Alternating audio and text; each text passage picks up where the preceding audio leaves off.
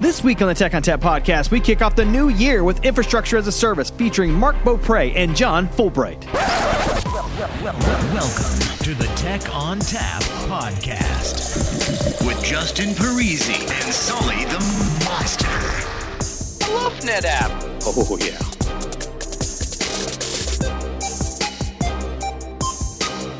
I love NetApp because it's so fun.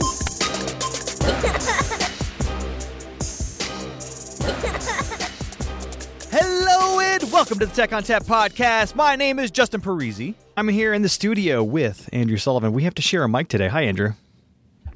Hello. This is going to be a little awkward. Is it awkward if I talk with you at the same time? Really close talking? A little, yeah. I feel a little uncomfortable. Let's just hope our beards don't get tangled up. So today we're going to talk about Infrastructure as a Service, a new NetApp offering. And to do that, we brought in Mark Beaupre and John Fulbright to talk with us about that. So let's start off with Mark. Mark, what do you do here at NetApp? And if you could tell us about yourself and where we can find you on social media. Sure. Hey, guys. I work in the Cloud Data Services business unit here at NetApp as a public cloud architect, and you can find me on Twitter at Mark_Beaupre. And if you DM, and I'm open to DMs if people have questions and I want to post it online. So thanks for having me. Yep, no problem. And John Fulbright, what do you do here at NetApp? Yeah, I'm John Fulbright. I'm a technical architect within the Cloud Data Services BU. I work closely with Mark on building solutions like the one we're going to talk about today. And both of those guys have cloud in their title, so you know where we're going with this. It's a new year, and my resolution was to get cloudier. What about you? I thought that cloud was being decommissioned in favor of DevOps for everything. Aren't they the same thing? No. You sure? You look like you're cloud DevOpsy. A DevOps cloud or a cloud DevOps? I don't know. We're getting off track here. So, so obviously we're going to talk about the cloud here. Infrastructure as a Service is something that we're offering. So who wants to tackle that one first? You just kind of go over at a high level what that is, Mark or John. As we all know, the public cloud has disrupted the heck out of the traditional IT industry. And what we have done at NetApp is looked at that disruption, and we feel like we've come up with something that our customers want to be able to consume our value and our technology in that cloud-like way. Pay as you go, pay for what you use, ease of consumption. And I didn't say ease of simplicity, but ease of consumption, which is, I think, a couple of different things. But essentially, we want to make it so customers want to be able to take advantage of our storage technology, our IP, without having to as much as I love our sales guys and our channel people and all this stuff, but without having to talk to a salesperson. They can just go to a cloud portal, purchase what they need, run the workloads that they want. And that's you don't have to know a whole heck of a lot about storage administration to use the service. That's kind of where our approach was. So at Insight last year, Anthony Lai up on stage announced what I think we're referring to as NFS as a service for certain hyperscalers, right? That's right. Mm-hmm. That is correct. So we're currently in a preview with Microsoft Azure with a handful of select customers to give us some really great feedback on our integration with the Azure portal. And then we have on our roadmap a soon to follow on an AWS version of the service that we hosted out of the NetApp cloud portal. And then a Google service sometime after the AWS service. So this makes our third sort of hyperscaler or pseudo hyperscaler integrated offering, right? So we have NetApp Private Storage, we have ONTAP Cloud, and then we have NFS as a service. So can you kind of explain the three offerings there and how each one of those is, one, differentiated, and where and when you might use each one? Cloud ONTAP is directed at the guy who's familiar with NetApp, the storage admin. And really, it's just putting a NetApp filer in the cloud, and they're right at home with all the tools they use, all their knowledge and skill set can be put to use right away on Cloud ONTAP.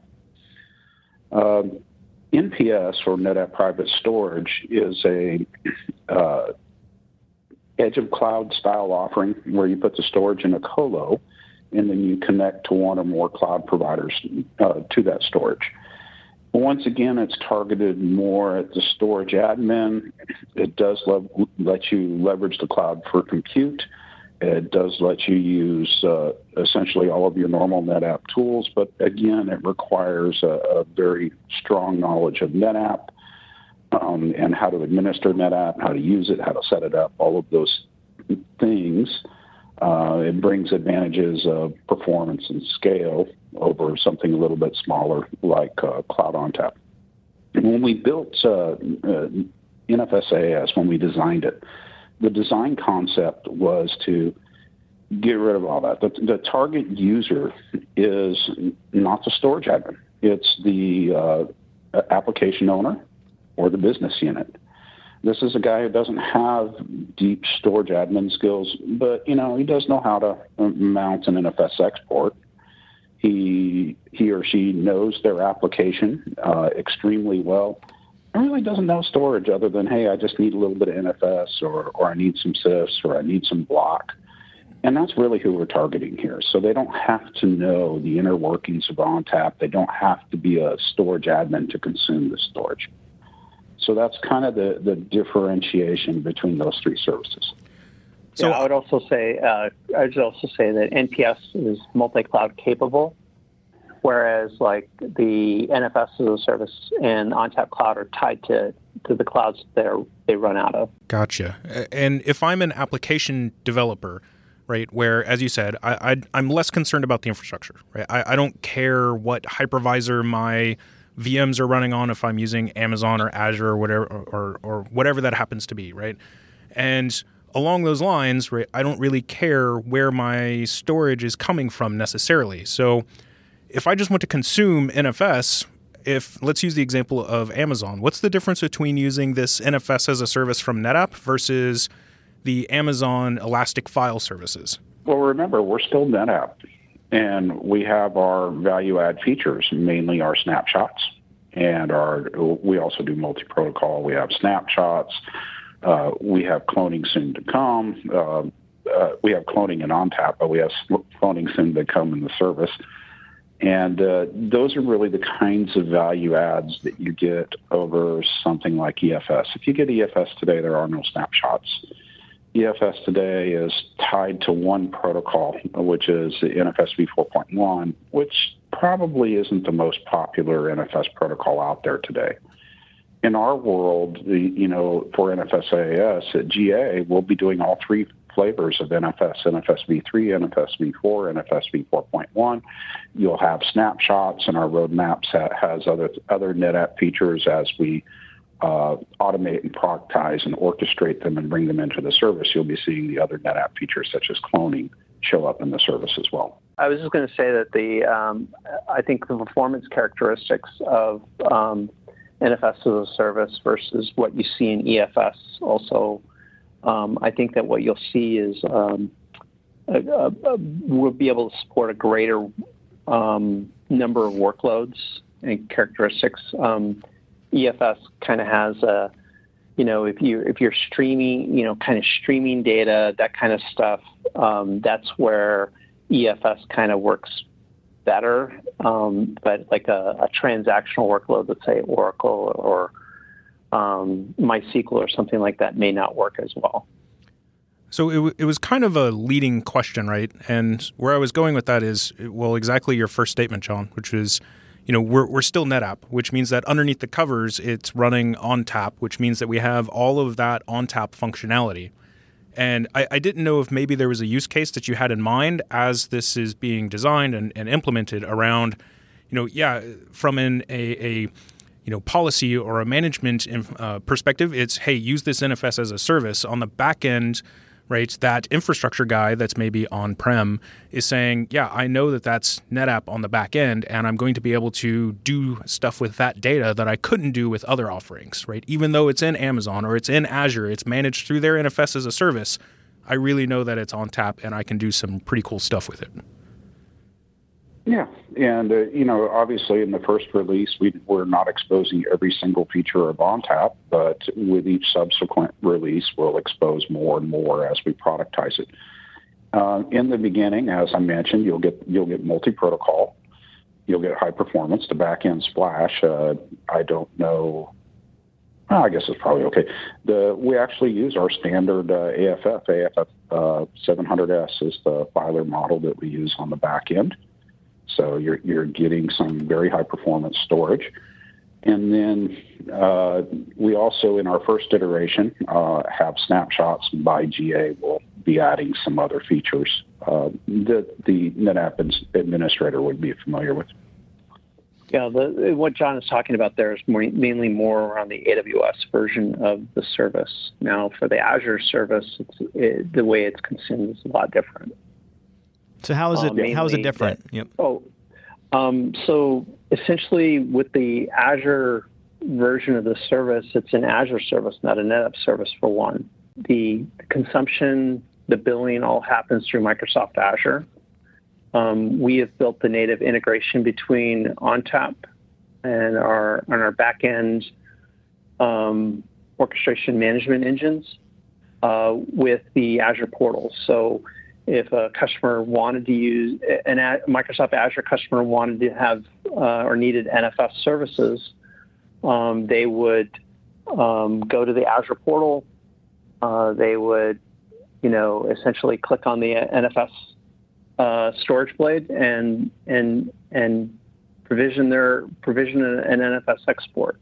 It's purely native. Where in the AWS offering, it would be more of what you would see via either a marketplace or a sales portal run by NetApp.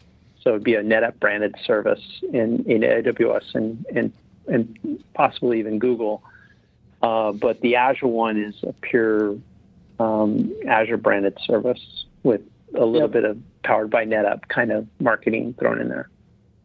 That's a good point, Mark. There are differences between the services. Mark mentioned the Azure service. There's direct integration into the Azure portal. And Mark is the lead on the Azure service, so he definitely knows it inside and out. I myself lead the AWS service, and that's what Mark was alluding to when he said I was talking about AWS. And that is correct. We have marketplace integration. You'll be able to go to the AWS marketplace. You'll be able to select it. It'll point you to a portal, sign you up, get you onboarded, and from that portal, you will have a management portal that's not directly integrated into the AWS console, but you will be able to manage your storage. Create shares, give permissions, do snapshots, manage your schedule, your export policies, and so forth.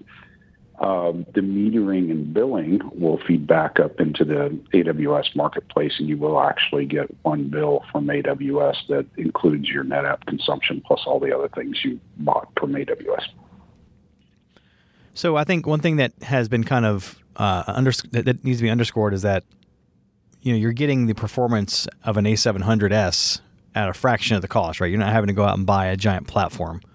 You're able to just, that's not right? You get to go just provision some storage and use it, and you get all that shiny newness that you wouldn't normally get. That's if you, correct. And it's really targeted for a variety of use cases, right? And anywhere from mom and pop shops that just want to stand up some storage in the cloud to enterprise environments that want to do an application workload on it. When we built the service, we kind of we were thinking, well, who would use this and what applications would run on this? Clearly, transactional databases that traditionally run on NFS stood out, and that was one of the reasons for choosing NFS first and for choosing the version of NFS v3 that we chose, and that it's the most widely deployed version of NFS out there. And you could run things like Oracle or in the Azure world, Microsoft SQL on Linux with an NFS mount to this service. We also looked at some of the big data apps, the transcoding apps, the high-performance computing apps, and so forth.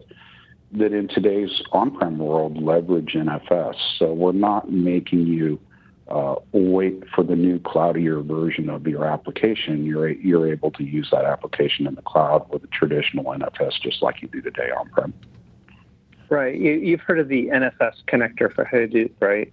So the folks on that team are building essentially a plugin that allows customers to either roll their own Hadoop clusters with Azure and then be able to plug that in. So it makes it really easy to simplify the consumption of the service, with big data. So big data analytics we felt like data scientists who don't know much about infrastructure at all would benefit greatly from this kind of service.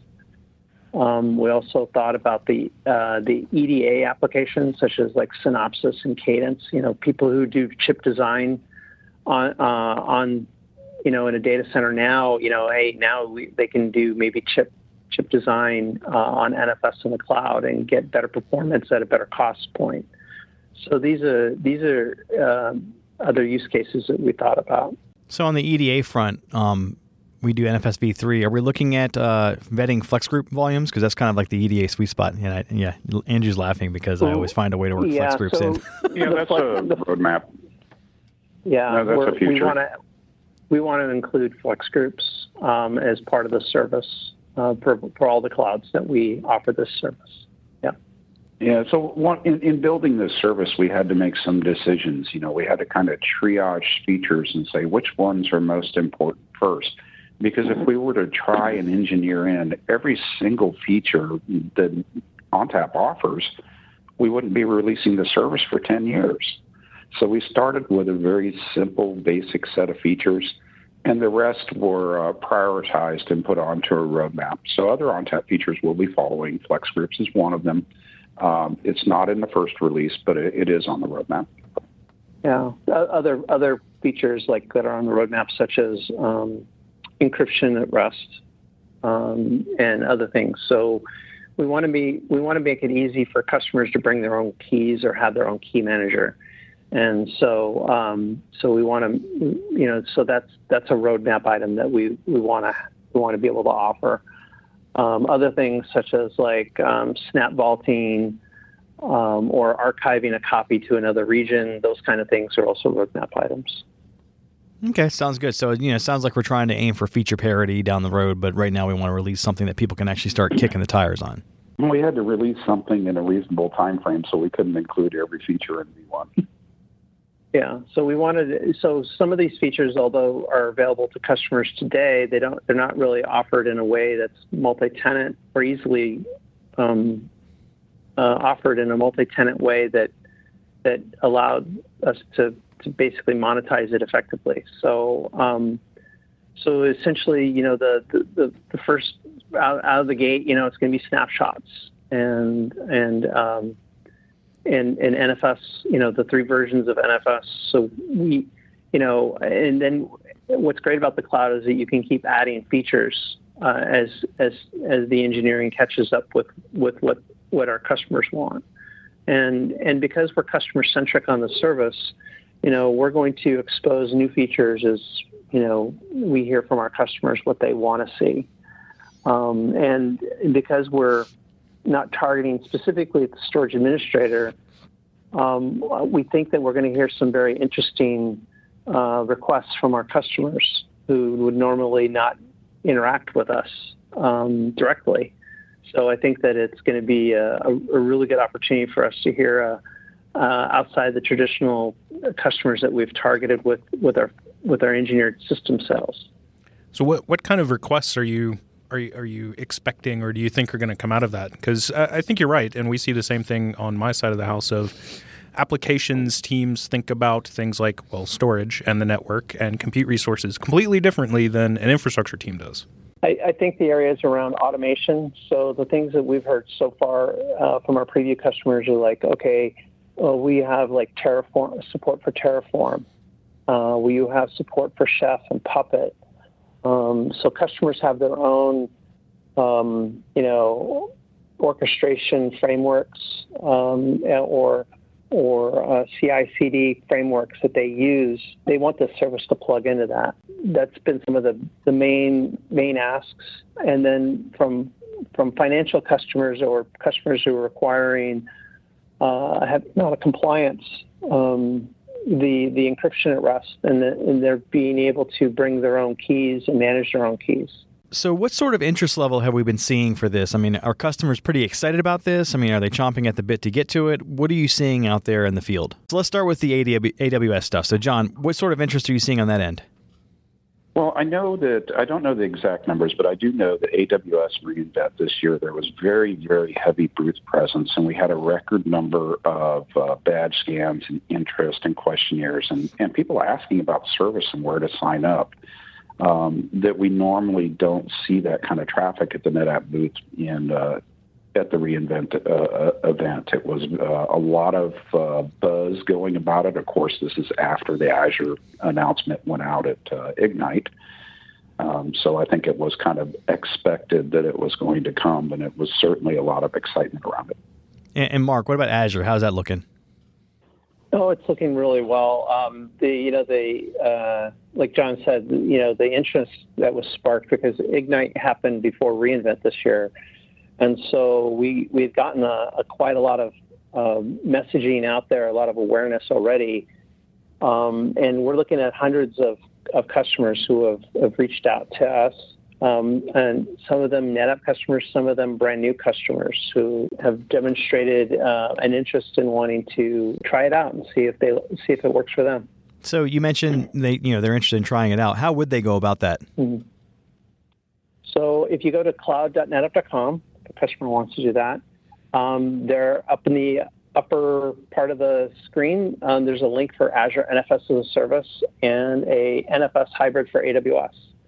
And each of those links will take you to a register for preview link where a customer can put in their name and basically we will, your first name, your last name, your company, who you are, what you want to use it for, and then you hit submit, and then we basically get in touch with you if it's a fit. Easy peasy. Easy peasy. All right, so let's talk about dates. What do we expect to see this available for the general public? And, how long is this preview lasting? I'll preface it by saying all dates are subject to change, but we're looking at the end of March for when the public preview service will start in Azure. Okay, and even though I know it's not March now, or close to March, but if you sign up if you request a preview, you get put on the list, and then we can add that. And then once the preview is announced by Microsoft, there'll be a formal page on the Microsoft website where you can also request to participate in the preview. And then, John, what dates do you got for the Azure for the AWS? Yeah, Mark, for AWS, our goal is currency. So we are also looking at March. Yeah. Of course, the request to join the preview would come through cloud.netapp.com. And because we don't have that native portal integration that you do in Azure, but you'd go through cloud.netapp.com, you'd sign up for the preview.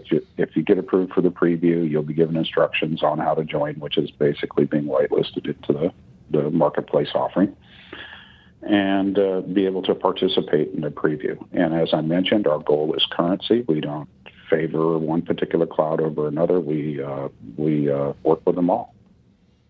When you say currency, you mean like current or like actual money? Current, like at the same time. Because I'm like, yeah, our goal is currency. Yes. Yeah. Our goal is always currency, but it isn't everyone. I like to make money. Yeah. People are in business to do that. Yeah. This is true. Okay. This is true. Absolutely. And I mean, it fits really because, we don't care, right? Use any cloud you want. That's the whole goal of this, as long as you've got that delicious currency. So I did want to bring up one thing that happened in recent events, and we can cut this if you want to cut this, but I want to talk about Avere and the Microsoft acquisition because there was a lot of chatter on the DLs, and I thought it was kind of unnecessary chatter. people were kind of getting in a tizzy about it. But let's talk about the Microsoft acquisition of Avere. So if you're not familiar with Avere, they're kind of like an acceleration platform that help with NAS workloads. And the concern was that Microsoft acquiring Avere would somehow cut into the NFS as a service piece in Azure. My take is that it's actually a good thing for NFS as a service because it'll help the performance, and it's actually going to enhance what the offering is. So what is your take on that, Mark?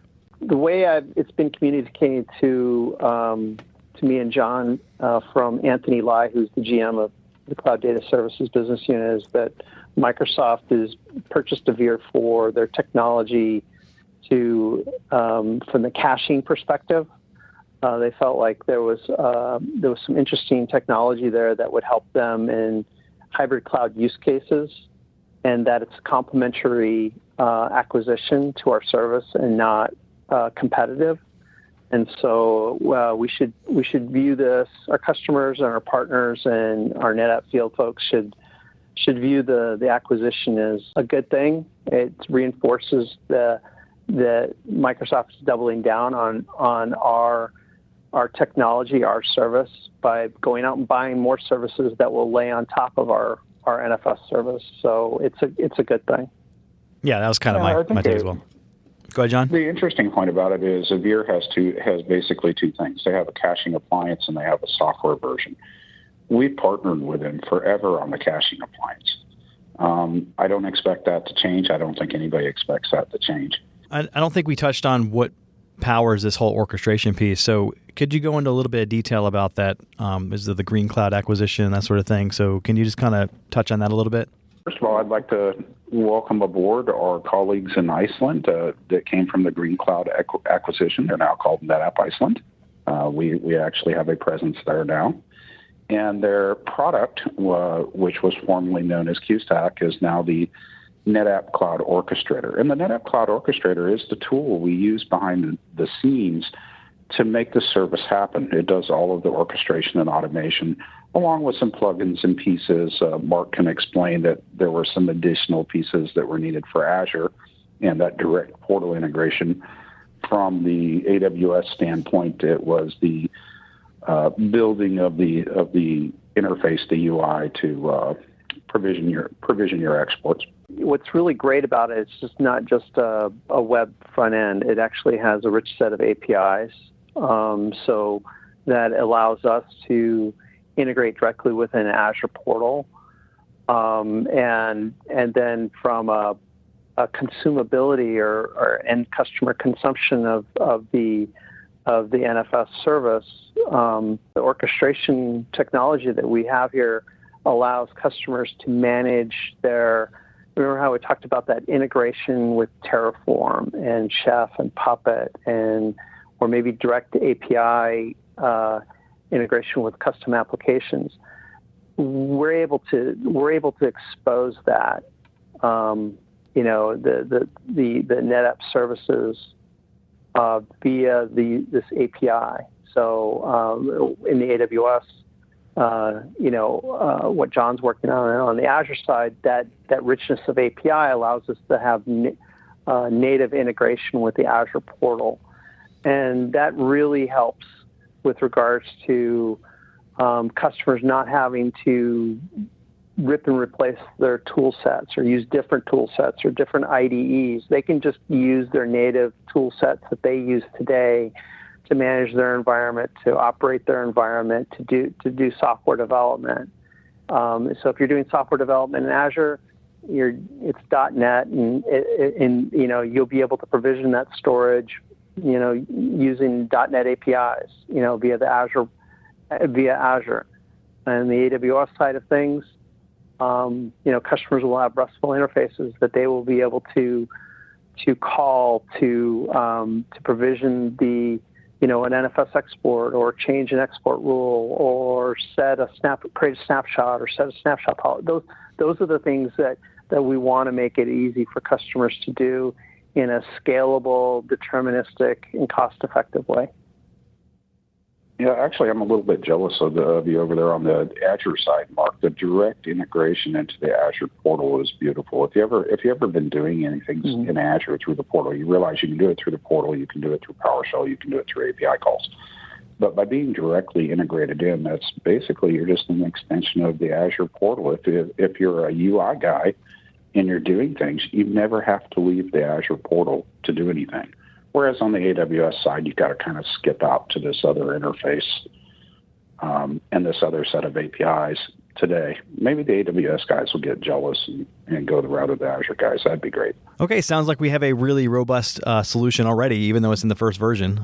It'll only get better as we add feature sets. So, Mark, if we wanted to get in touch with somebody centrally to talk about cloudy things or infrastructure as a service, who would we reach out to? Ingo Fuchs would be from a marketing perspective, Ingo would be where you would want to go if you're a field person, you want to know more about the service and how it's being positioned, Ingo would be a great starting point. As always, if you're a partner or a customer listening to this, or a NetApp internal employee, and if you don't want to talk to Ingo, you can talk to me, and I'll be more than glad to help you answer any questions you may have about the service. John, do you have Ingo's contact information we can broadcast here, kind of like writing on the bathroom wall? I don't think I want to put his email address out. For a good cloud, call Ingo. Yeah, for a good cloud, call Ingo. No, but what I would do is I would say start at cloud.netapp.com. And that's a good place to go. Go ahead and sign up in the portal, and then there's a contact us page, and you can just send your questions in there. They'll get to Ingo. All right. Cool. Well, thanks for joining us today, talking to us about infrastructure as a service. Be looking forward to hearing more about it and seeing the, I wouldn't even call it a soft release, public release in March, hopefully, subject to change, of course, as all things are. Mark, John, thanks so much for joining us today. Again, Mark, if we wanted to get in touch with you on social media, how do we do that? Twitter, Mark_Beaupre, MARK_BEAUPRE. All right. You can find me out there. And John doesn't want to divulge any sort of social media, so we're not gonna make him do that. He's on the down low. That's right. He's on the down low. He's on the down low. No, I think I was using it. Remember when I had that old 3040 that would send out the automated tweets? And I don't want to get people confused by that. So. Oh, like Robo John? Yeah, it would just say like, well, my workload is blah, blah, blah, or I'm sitting here idling at 1% CPU and doing nothing, and it would just like every 5 minutes put out these tweets. Man, that sounds excruciating. Full bot. It was all automated. All right, that music tells me it's time to go. If you'd like to get in touch with us, send us an email to podcast@netapp.com or send us a tweet @netapp. As always, if you'd like to subscribe, find us on iTunes, SoundCloud, and Stitcher, or via TechOnTapPodcast.com.